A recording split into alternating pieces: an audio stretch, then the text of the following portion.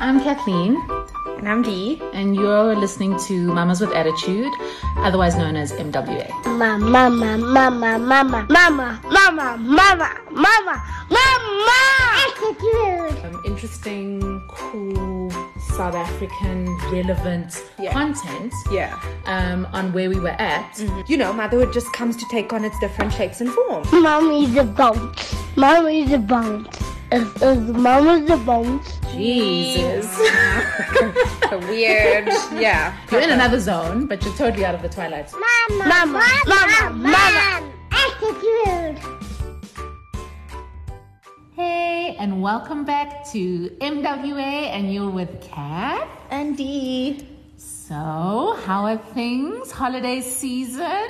Oh my goodness. I can't believe it's the end of the year.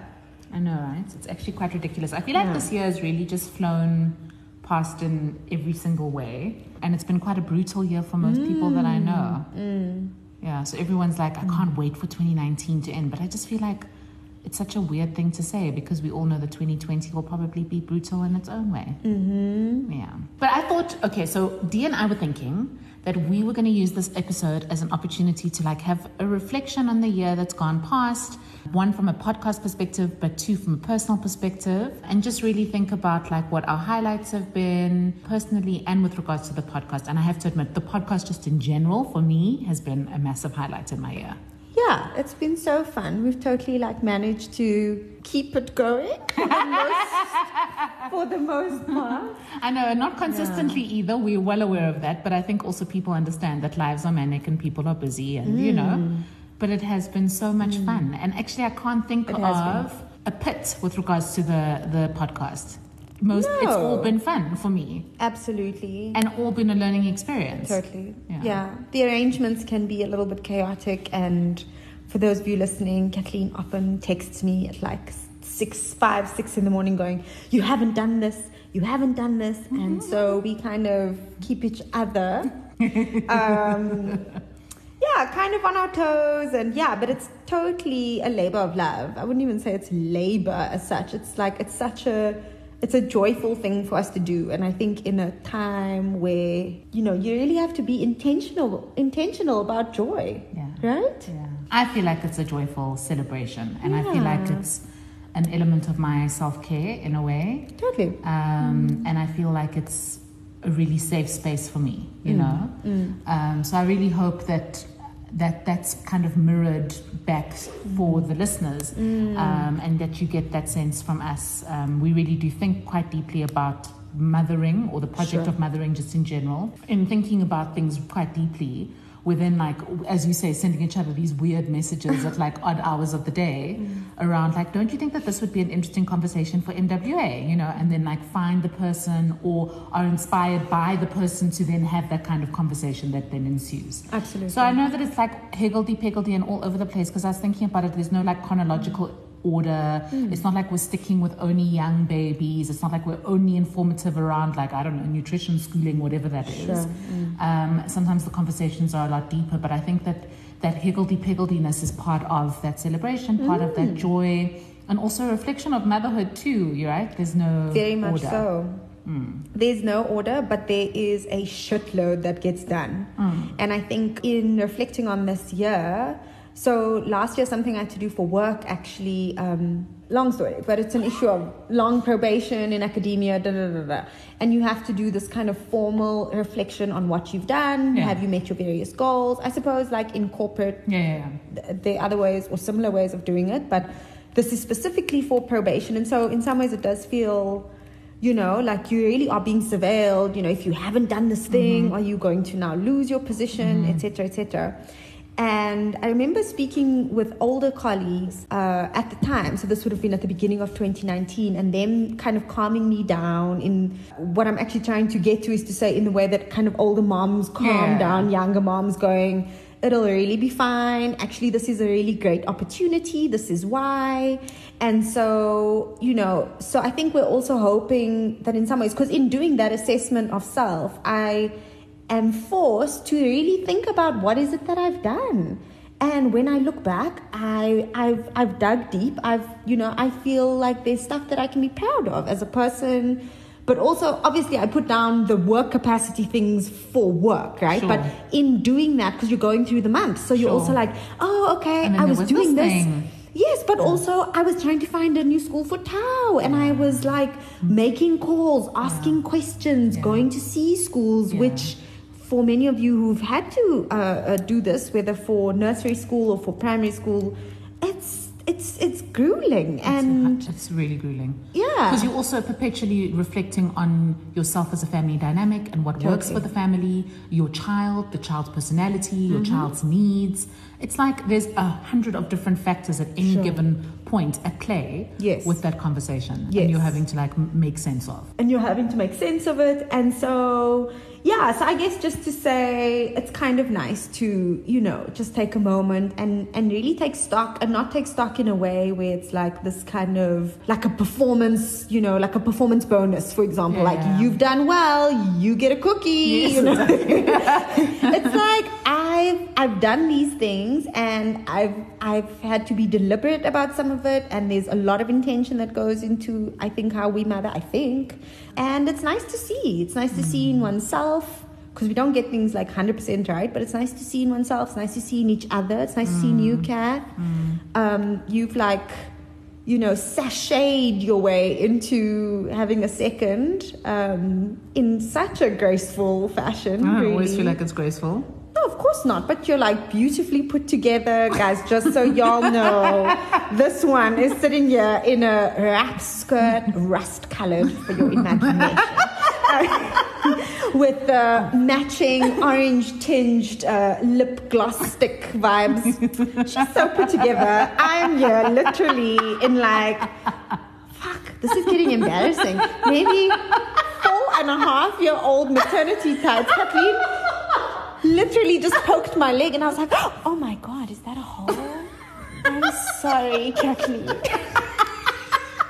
No, but let's balance that shit out with your lashes that are thanks. on motherfucking points. Thanks, We pull it Kathleen. together where we can, right? And our Thanks, nails Kathleen. that are on points as well, with Thanks, your like Kathleen. fuchsia, pink, and blue tips, guys. We play no games. We'll drop hashtags. Thanks. I love it so much. No, but that being said, putting some level of effort into I mean myself. handles, not hashtags. Shit. Okay. Yes. She shouldn't have gone back to it. It's fine. We could have kept it moving. It's fine anyway. No, but putting some level of effort into what you're wearing and how you look makes me feel emotionally like I'm more in control of my life than I actually hear really that. am. So I hear that. I totally do. Yeah. And for those of you who've never tried that, you really should do. It is fantastic. I mean, Dee and I can have like long ass conversations about like a dress or local designers or people who we're particularly interested in, bloggers who we're following, Instagram models or schmodels who like just give us all the life. So, Totally. like I think it's very much a big part of my DNA. I love Totally. it. Yeah. Yes. And in fact, when my great-grandmother, this is a complete like tangent, but it's fine. When my great-grandmother moved in with my grandmother, this is on my maternal side. So she moves in, and my great-grandmother was always this, like, she's an Afrikaans woman, but she was always like so well put together, Yeah. right? So I don't think I'd ever seen her without makeup until she was wow. much older. Okay. Whenever you went to go visit, even if she was a stay-at-home mom. Yes. She was like decked out, like we're Sure, talking sure. all the costume jewelry, like not super expensive stuff, but Yeah. like cute little bags. Yes. Always wearing little heels. Granted, they were block heels, but now we understand why, all of totally. us. And like just was always wore pantyhose even in summer. Oh, wow. So when she moved in, she had like the slew of bags that she was just like not using and not interested in anymore, because she was just like, I mean, I'm old now. I don't need all of these things. Babes, I was 16 at the time. I was like, I will take this one and this one and this one, and I still have them and I still love them. And there's these little clutch purses. So I really feel like, even though it skipped 2 generations, because my grandmother and my mother are not the most put together people. Oh, wow. I love you both, but they're not. I feel like it's like a historical thing for me, where I'm like, yes, I would do my great grandmother's very proud, by being this You are person. so funny. Okay. But anyway, so needless to say, Anyway. to get back onto the MWA track. So One of the things that I really enjoy talking about, because I think that this is something that we are really struggling with as a generation, is heterosexual relationships. Darylene Marco. And basically, how do you have a relationship and make it work with a baby or a child? And the reason why I say that is because I read a quote recently, nothing that will surprise anyone who is in a heterosexual relationship and has a child, is if you want to throw a bomb into your relationship, have a baby. And I was like, fuck me, that is the truth, right? So why I'm bringing this up is because I know we touched on it quite a bit with Lynn and then with Nokulinda, and then it kind of fell off when we were talking about like birth with doulas and postpartum care and all of those other really important conversations, but we didn't really speak a little bit more around that. So that's something that I thought we could maybe spend some time on like, talking about. Yeah, and I also think so the other thing we were thinking would be really nice to chat about in this final episode for the year is just, and it really feeds in very nicely, is stuff around the holidays, right? And how one makes decisions and what kind of rituals we value and why, and just to have a bit of a conversation.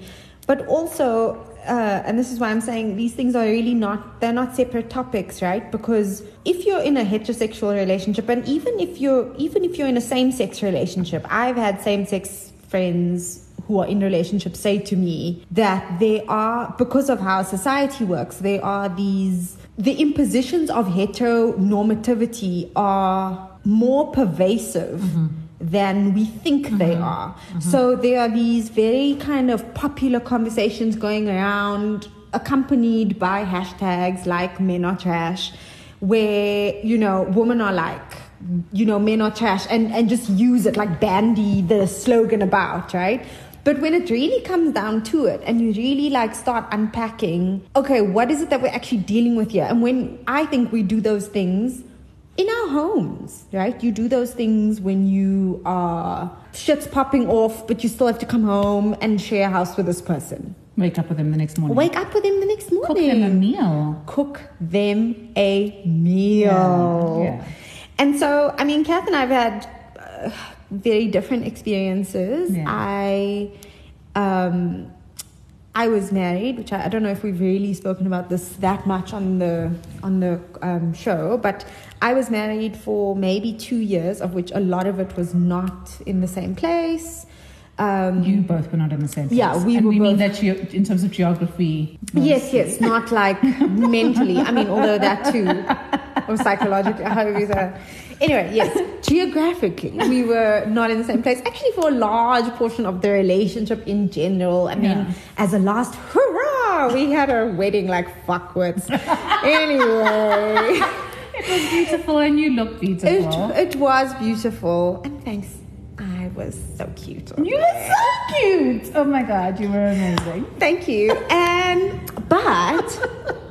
Okay, let's just take like 2 steps to the side quickly. Red Table Talk, which the last one for the year, I listened to it earlier today. Jada was saying, because anyways, they were doing a thing around where people could send in questions, right? And ask them different things. And there was something about marriage, and a bestie sent a question saying, my bestie and her partner want to get married, but they want to have this huge, elaborate thing, and da-da-da. And I mean, our thing wasn't huge in that way, but still Jada's answer was, and I was like, wow, that's really amazing. She was saying, where was Jada 5 years ago? Where was Jada? That should be a hashtag, guys. Oh my God, it totally should. Hashtag where was Jada?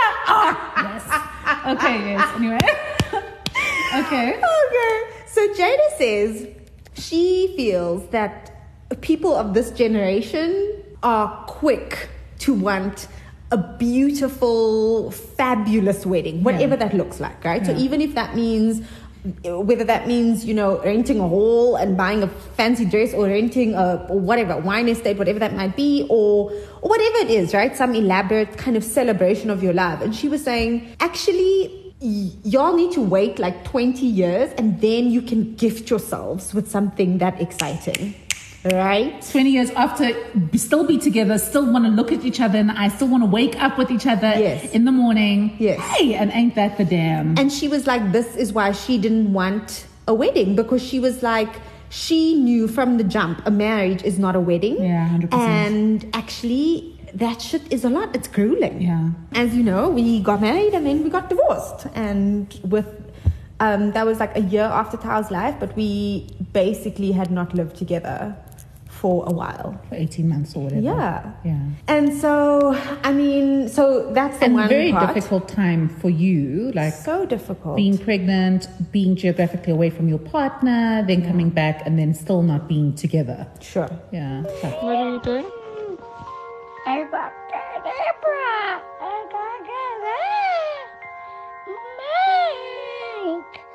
This disappear.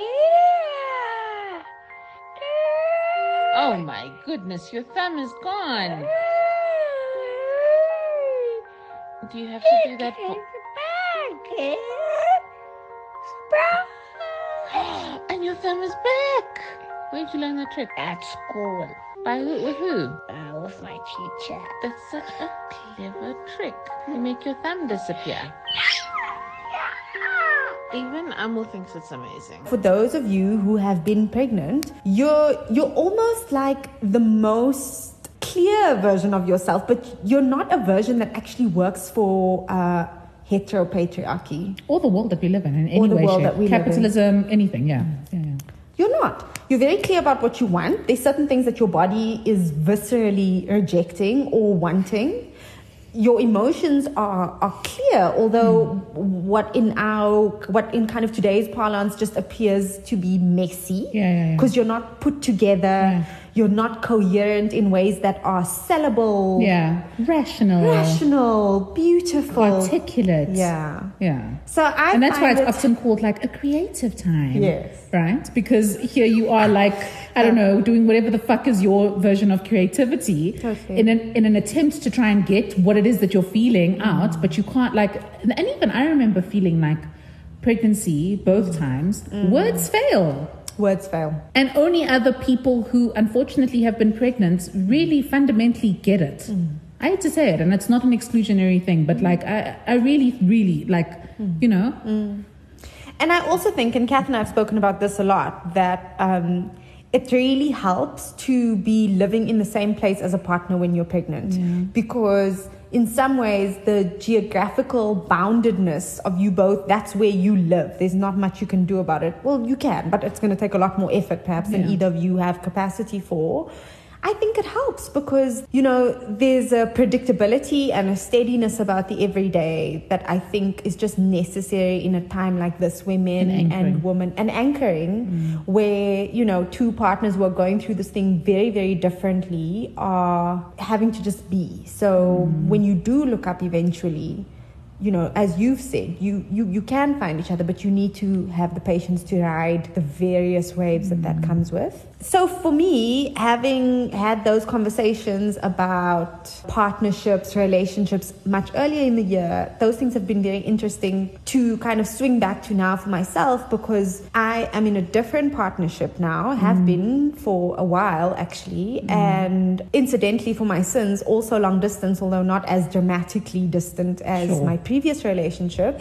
I mean, you and I both have friends who do this triangulated co-parenting thing, and it's a lot, and it is exceptionally a lot over this kind of period where it's holidays. You know, I still definitely struggle a lot with, is Tao actually seeing his dad enough, and is that my responsibility to facilitate, right?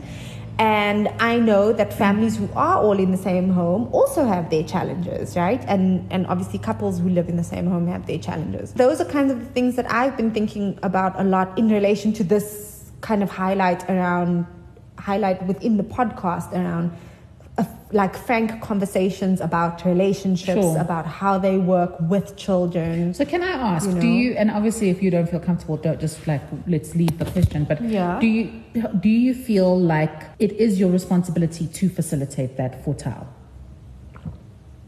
And if so, to what degree? You know, for a while, I kind of vacillated. Is it vacillated or oscillated? Vacillated. Fuck, use them interchangeably. I do. All right. between feeling like I needed to create that space and I needed to not only facilitate it, but facilitate the space, but also sometimes be a part of it, right? And I was very taken by, I can't remember which one of the presenters on Cool Moms, which is also a cool podcast, which I think we've spoken about. Yeah, amazing podcast. Before, one of the hosts on that show was saying that her and her ex-partner at the time, they were baby daddy. Exactly, baby daddy, and they were still doing things together with their child, and that there were some kind of dates that were the three of them. There were some that were just dad and child, and some that were just mom and child, and however the living arrangements work, obviously. And I was very struck by that because having come from a divorced home myself, where honestly none of it worked with a plan, I wasn't really sure how to do it, but I feel like some of it is mine. Also, we don't live in the same city, and there are financial issues around how we get to where his dad lives and how his dad gets to where we live. So things around like a basic parenting plan, or like friends of ours do it 1 week with mom, 1 week with dad, or split the week, right? Those things aren't possible for us.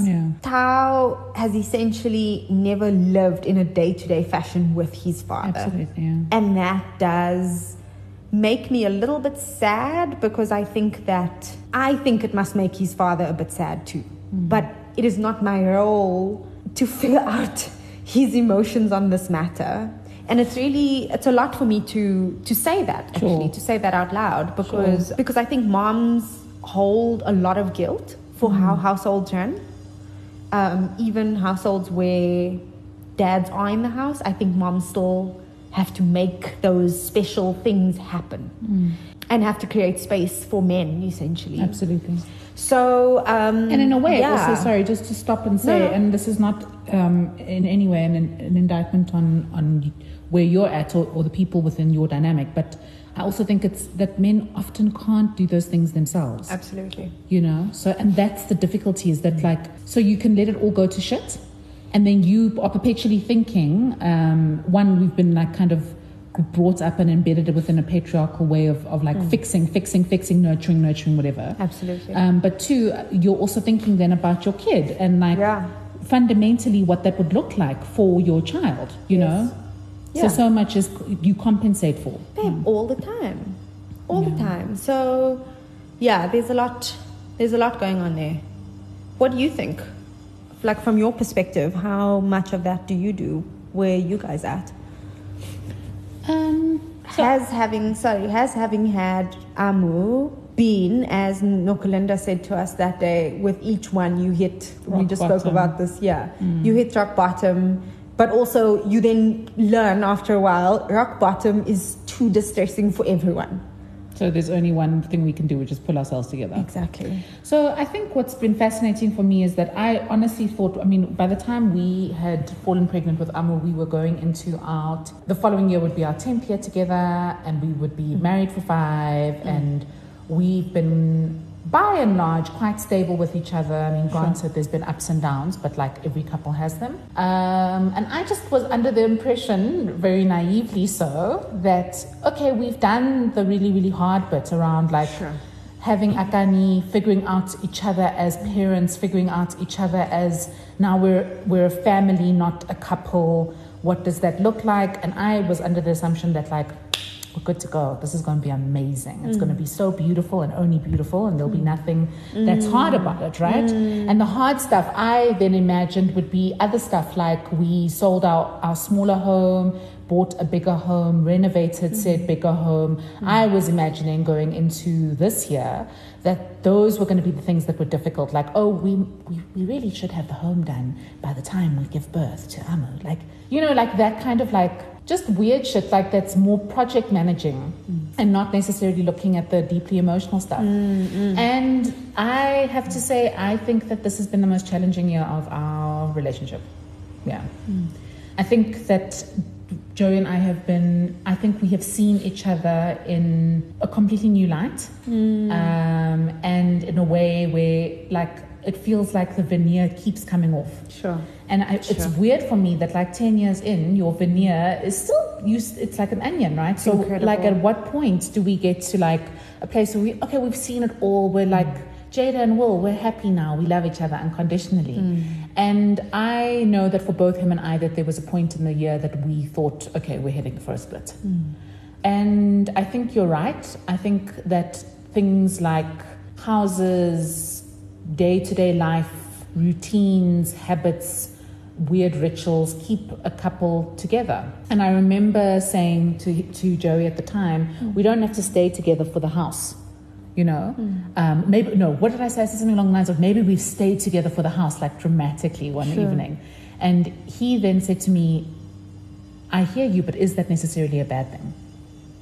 In this point in time, if this is what's anchoring us to each other, is that necessarily a bad thing? And then we'll like flail around for a while and then finally stop flailing and come back to each other and be like, okay, is this still the person when the dust settles, you know, when the dust settles a little bit. So I think, I don't know, I was saying to Joey recently, I feel like I've stopped getting to a place where I stop myself from getting to a place where I say, this is my guy and I know him.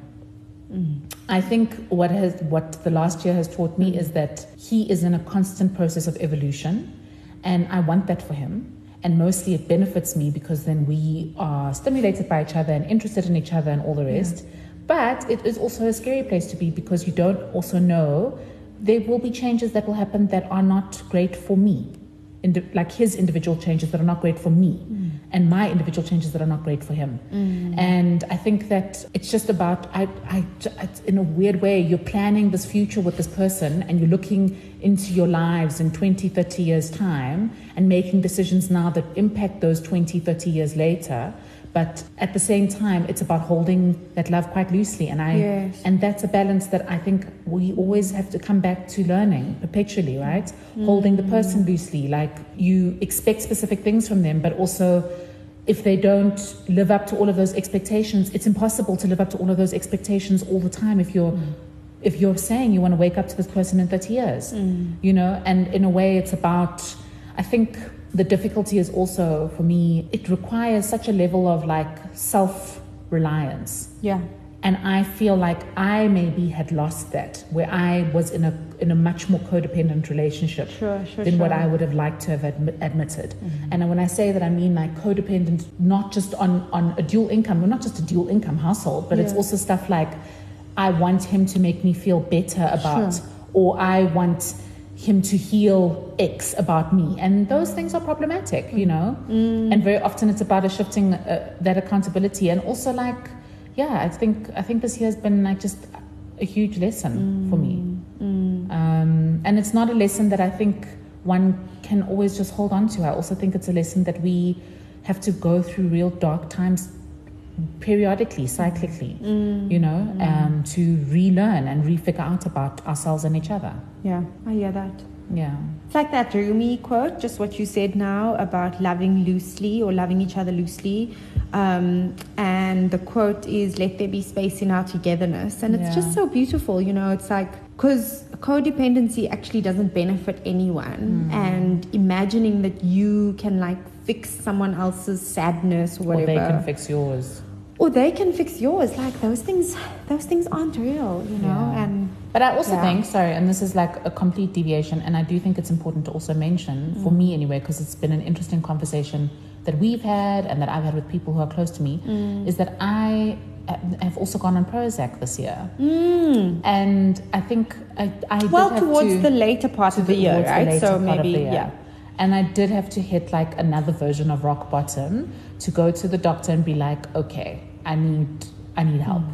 And I think what's been fascinating for me is actually I've been much better on it, you know? Yeah. So also there's a whole multitude, as always, of things that are happening at any given point in time within a household and within yourself. And within yourself.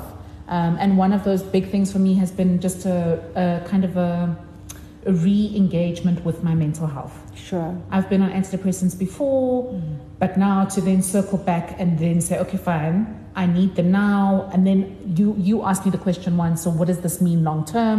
And like just have all of those kinds of conversations and have the conversation so alive in my relationship with Joey has also been really interesting. Yeah, So, I hear that.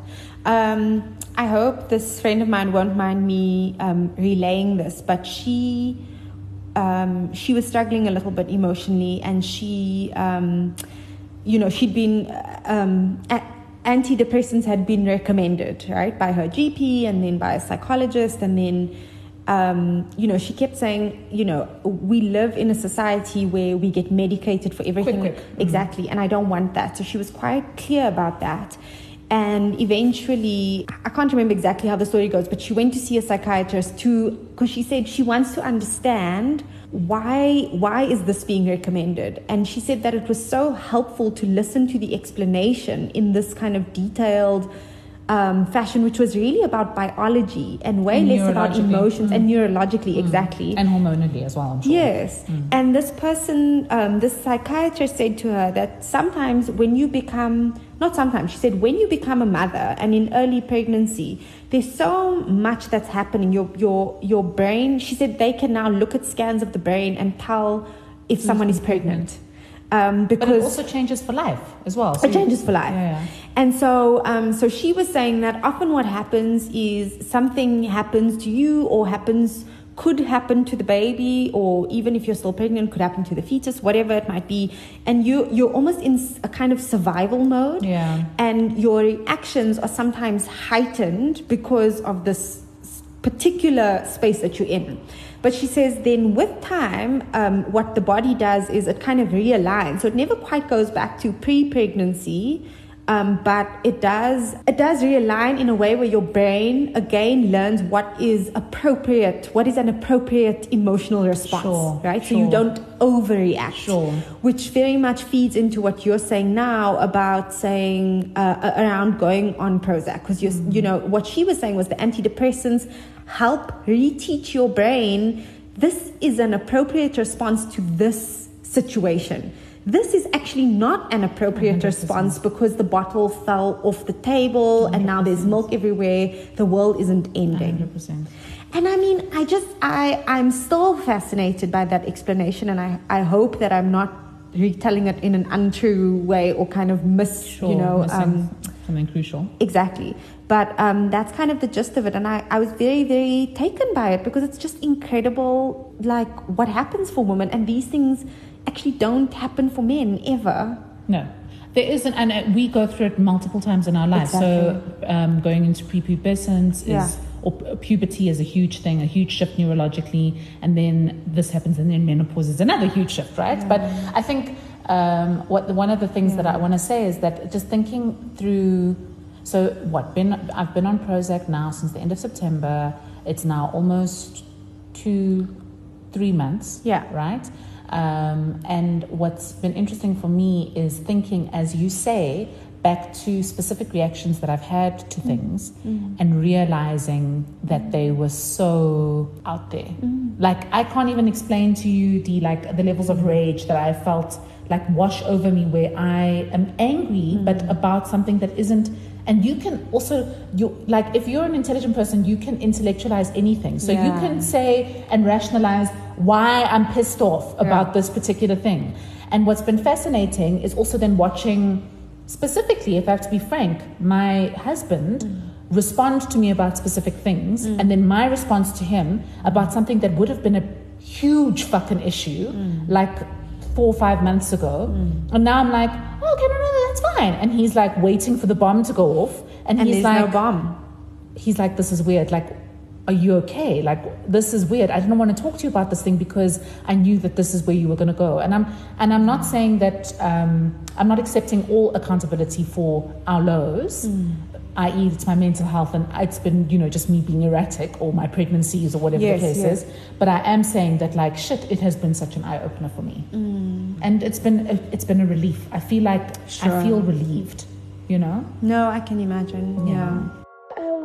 I'm going to go to a tea party. Oh, that's lovely. Just you and I. No. Please. No. Why are you even saying no? what you do now. Breaking my iPad. Okay, so perhaps this is a nice time to swing to how to do the holidays. I'm not relieved about that though. No. Although we do have an itinerary There's no going. relief. We do. Yeah. Yeah. So maybe you want to talk about, because you are actually so amazing at making like What have I done? these kinds of memories. You went off and bought a fucking Christmas tree. You've been collecting Christmas decorations. You buy really nice. She bought a salmon, guys, a whole fucking salmon and a whole lamb, and she like gets them cut up and like does really interesting meals. But it's true. And here I am out in these streets. My kids are not even with me. They're with my mother-in-law. I'm like, Christmas tree for where? For who? What must I do? Can we use the rose bush outside? And I really want to be that person, but I just can't bring myself. So yes, maybe you can You give us are some of so your... funny. What was Christmas like for you, like as a kid? Were you like big into Christmas? Well, this is what I was actually going to say to you, was that, last year we moved here in Feb. Yeah. And there was so much going on for me around, I felt very ill prepared the whole year. Everything, I felt like I was on the back foot with absolutely everything. Sure.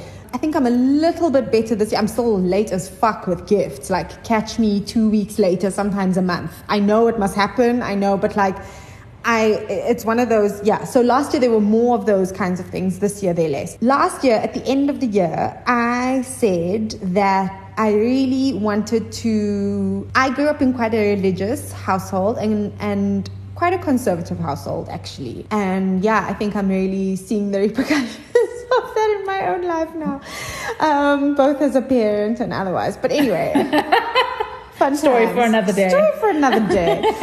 The point is that for a long time, I was very unsure about what kind of religious celebrations, events I wanted Tao to know about, right? And when Tao was born, his dad and I, not even when he was born, but when I was still pregnant, we spoke about like, what do we want for him, da da da. His dad was quite vehement that he didn't want him kind of having a Christian upbringing. I didn't really feel like I had an actual feeling about it. So Tao wasn't baptized. But also because we were so chaotic, we didn't do kind of meaningful rituals that I really, really wanted for him. So would you have baptized him? Well, I wasn't sure that I wanted to do like a church baptism in that kind of conventional way, but I remember. I wanted the naming ceremony. Yeah. I thought that maybe even a slightly unconventional baptism with friends and family, like on the beach or something like that. I wanted it so much for him, and honestly, we couldn't pull it together. Yeah. His dad and I, we could not pull it together to the point where, still now it's a conversation. I am now at the point where I'm like, actually, like we have close friends who've just adopted another little girl, and we were having a conversation about should we do a joint thing, and I said I'd chat with his dad also and just kind of get weigh in and not consent, what is it? Just consensus on various things. But I feel like this is important because what baptism is about saying this child is part of a community of faith. It is a Christian religious community, granted, and that has been my reluctance to go with a more kind of conventional church situation.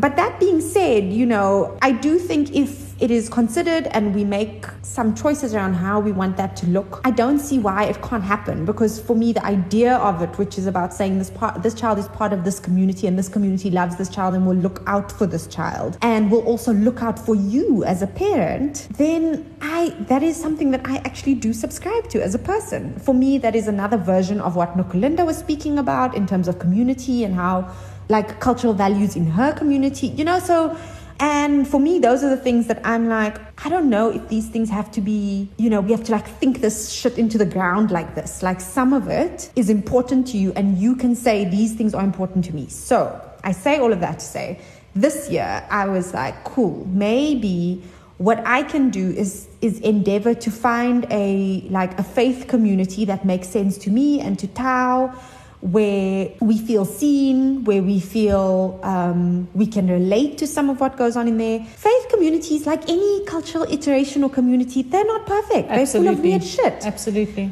So I think for me, having grown up in something that was like very specific, I think it took me many years to get to this point. So at the towards the end of last year, I really was there, and I was like, cool, this year we're going to do things. We're going to try and do more church and just at least see what that's about. I remember. Explore some of that in Joburg. And not because I feel like, ooh, Jesus, praise Jesus, because I'm just like, actually, that's something I know. I can start from a place that I know and I can move forward. I don't have to like beat myself up about it. And so also with Christmas this year, we're not going home to Cape Town, and so we're essentially not falling into the existing rituals of family or of family there anyway. And so so I had to think about what is it that I want out to see and experience during this time. I think those things are actually important to me, and I'm just over being like, oh my God, I'm so stressed. Like, is this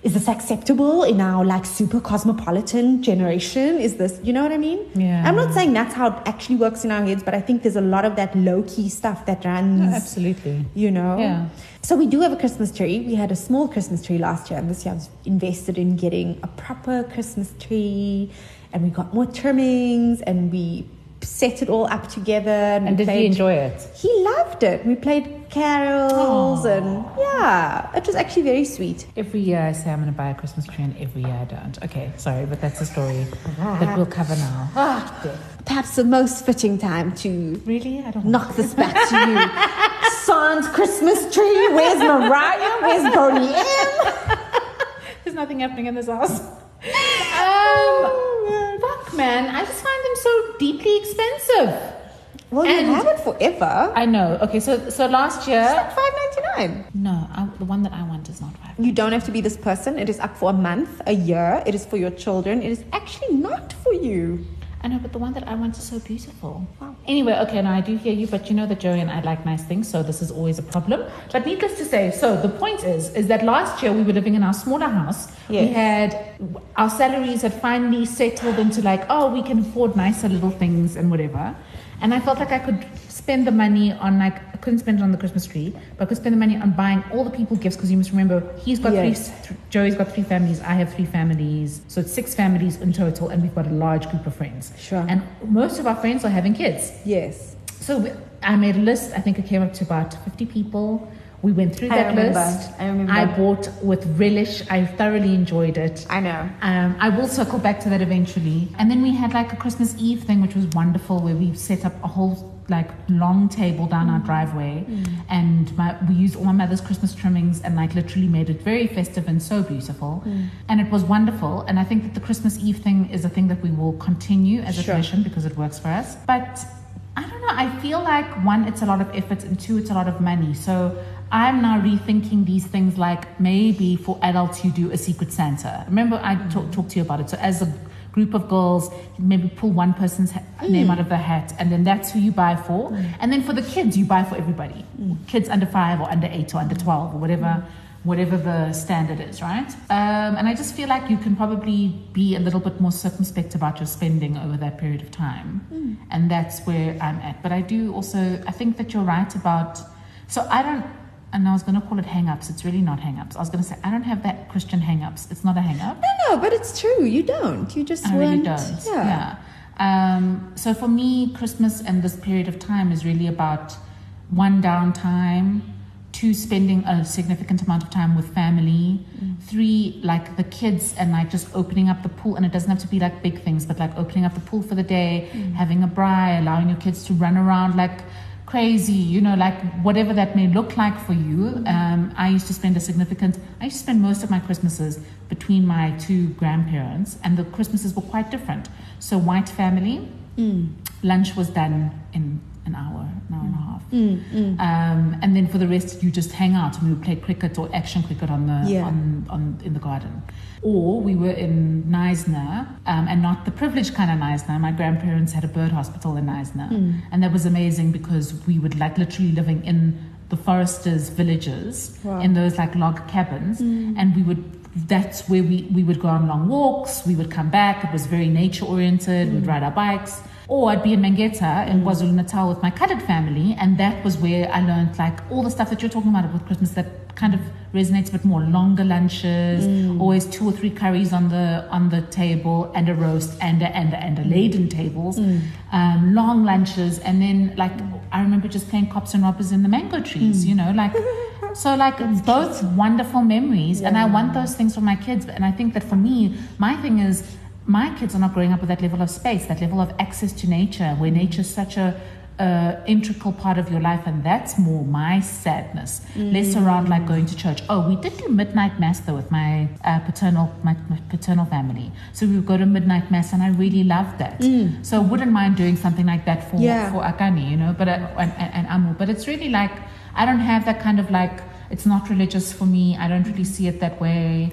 So, but I do hear you around like it's a time for community and a time for family.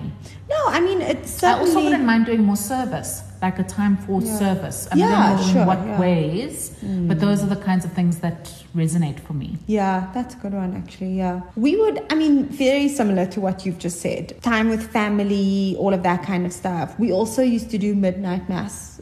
Like, when we were older, we started doing that. That was really fun. Did you go all the way into town, into that beautiful church? What's the one in Cape Town, that beautiful one? St. George's. Maybe once or twice. But we also, like the congregation that we attended growing up, we would go there for like the Christmas Eve service, which was like literally Christmas Eve. But then I remember a few years we'd go to like the Catholic service, which they did the midnight mass. So, you know, just like playing around with the different. But I think what's interesting is that Tao is growing up so differently.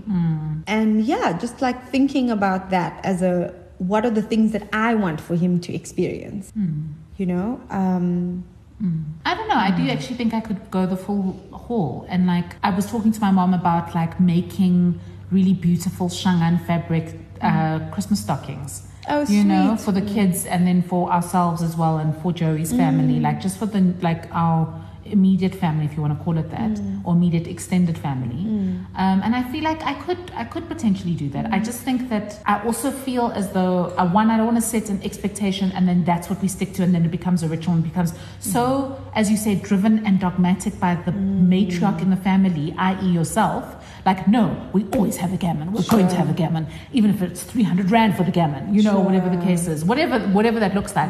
I also feel like there should be a level of fluidity. So this year we've moved into this house, we've renovated. I am tired. I have a small child, a baby with Amu. I'm not sleeping through the night, mostly. So this year is going to be it's going to be a Christmas light, and everyone needs to just come to the party. Babe. You know, and next year we can maybe invest a little bit more time and a little bit more thought into what that looks like, and more money, because there's a lot. I'm sick.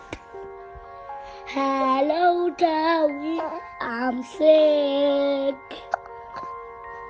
You do it, Amu. And I love eating garbage trucks. They take up rubbish. What? Why do they take rubbish in cans? I love police cars. No, they're making toys with it. They catch baddies.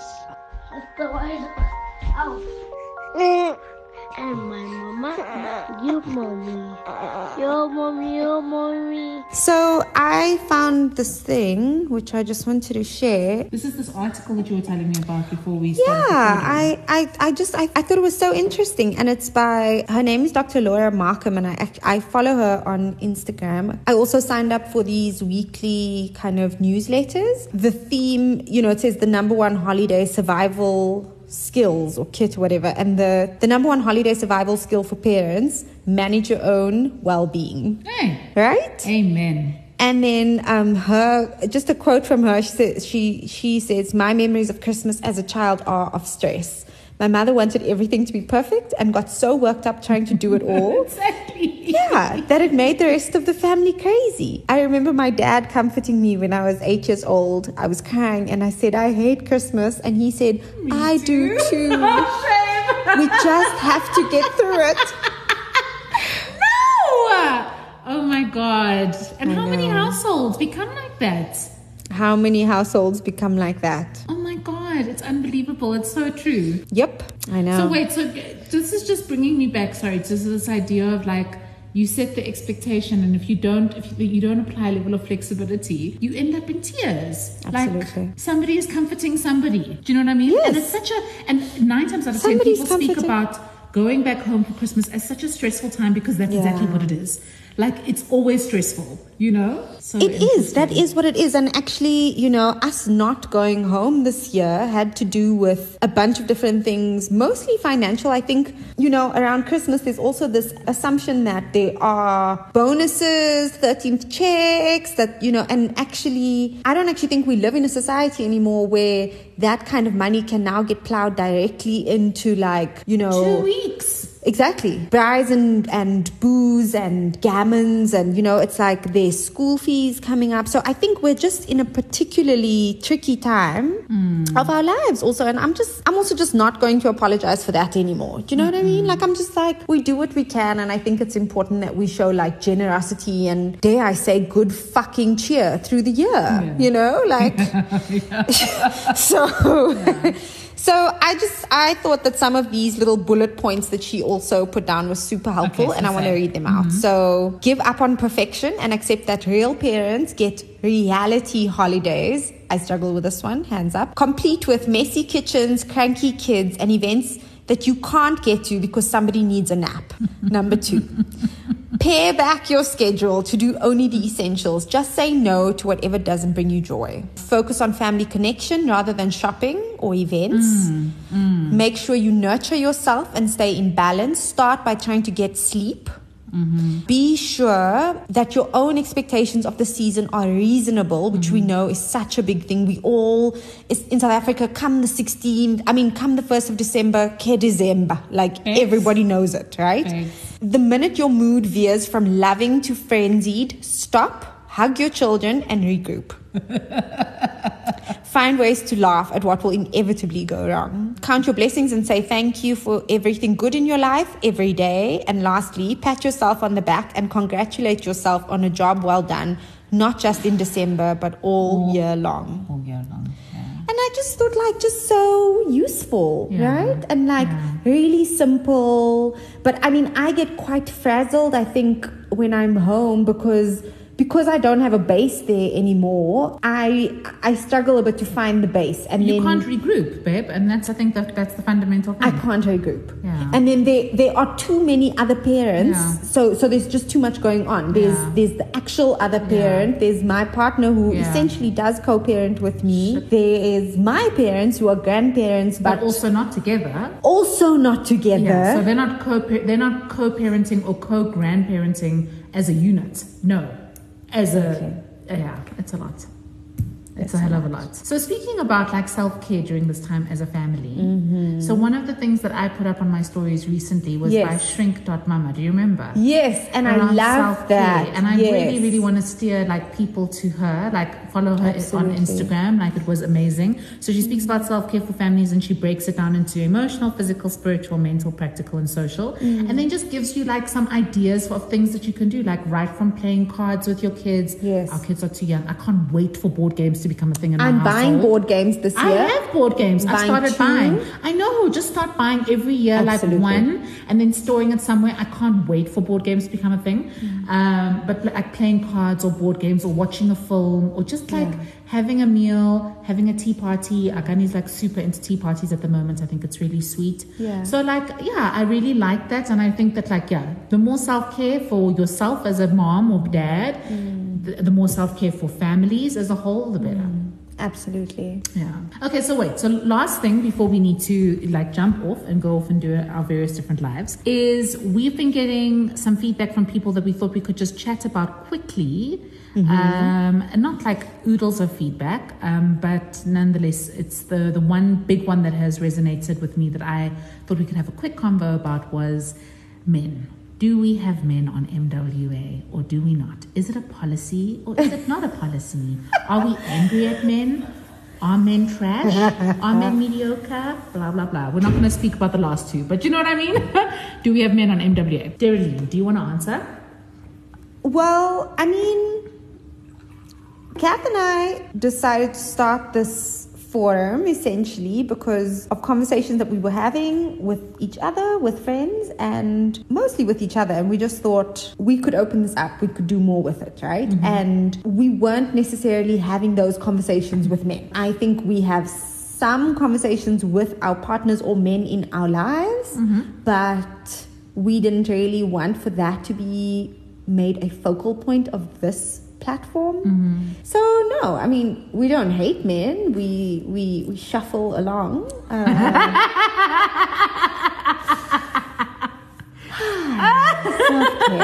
Take a breath. But I mean, I think we are genuinely in a world where, hands down, you know, we live in these kind of patriarchal norms. I think we just wanted to do something that was ours and that was kind of woman-led, just not like about men, you know? And I don't know, maybe you want to jump in here. I don't feel like we really need to apologize for that. We've had some conversations around how and where we might think how it might be interesting to incorporate men, but I think those would be very specific instances. Yeah, so I think I agreed with everything that you've said. We certainly do not hate men. We're trying to raise men, and we are in relationships with men in various different capacities. But I totally agree with you. I think that we spend a lot of time and a lot of energy thinking about or thinking through men in one way, shape or form, i.e. living in a patriarchal space. So for me, I hate to say it, but I don't want to fetishize it. I'm not really interested. Sure. Men must parent the way that they parent. Fatherhood is a project that I am only interested in relation to my kids and myself being my father. If I feel as though if this is something that opens up a conversation among other fathers to start their own podcast, I would wholly support that, and I think that that's amazing and wonderful. But for me, in any case, I've said, I was chatting to Joey about it and saying it would also be deeply unfair to have a dad come on the show and then speak for all dads. It's not representative. It's not particularly interesting for me. So I think I agree with you. I'm not necessarily saying never, but it would have to be, as we say, quite deliberate and quite thought through and okay, cool. This is this person, we've chosen this person for these reasons. Yeah. And also, I suppose, to say, to chuck a polemic in there, not really interested. Yeah.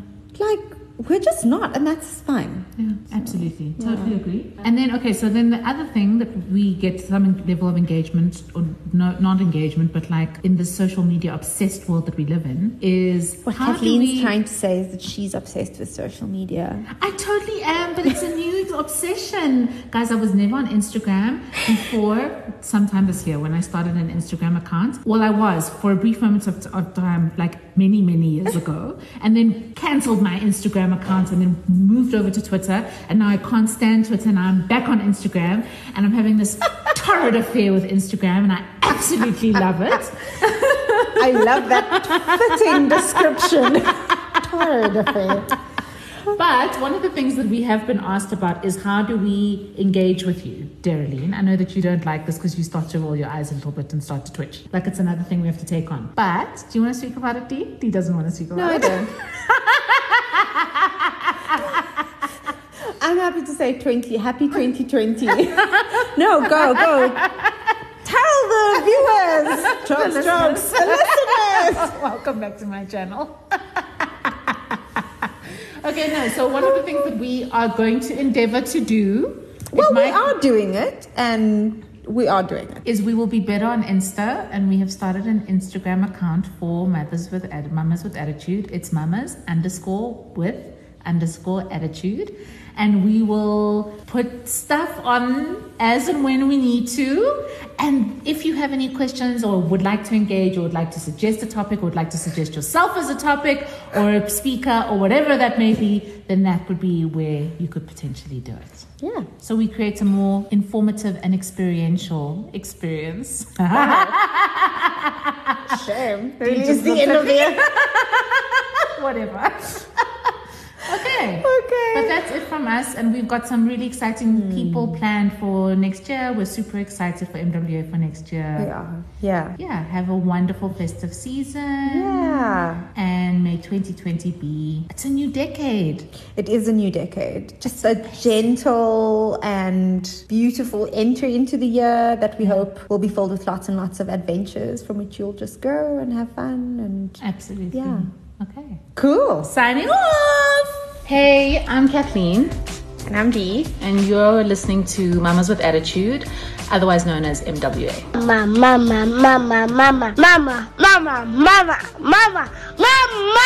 Attitude. The same way I immerse myself in my career. Yeah. You've now immersed I've yourself now in immersed motherhood. myself in motherhood. Mommy's a bounce. Mommy's a bounce. Mama's a bounce. So weird. Yeah. You know, motherhood just comes to take on its different shapes and forms. Mama, mama, mama. No, actually, seriously, on a serious note, it's been really dope. Thank you. Okay, bye. Mama, mama, mama, mama. Attitude.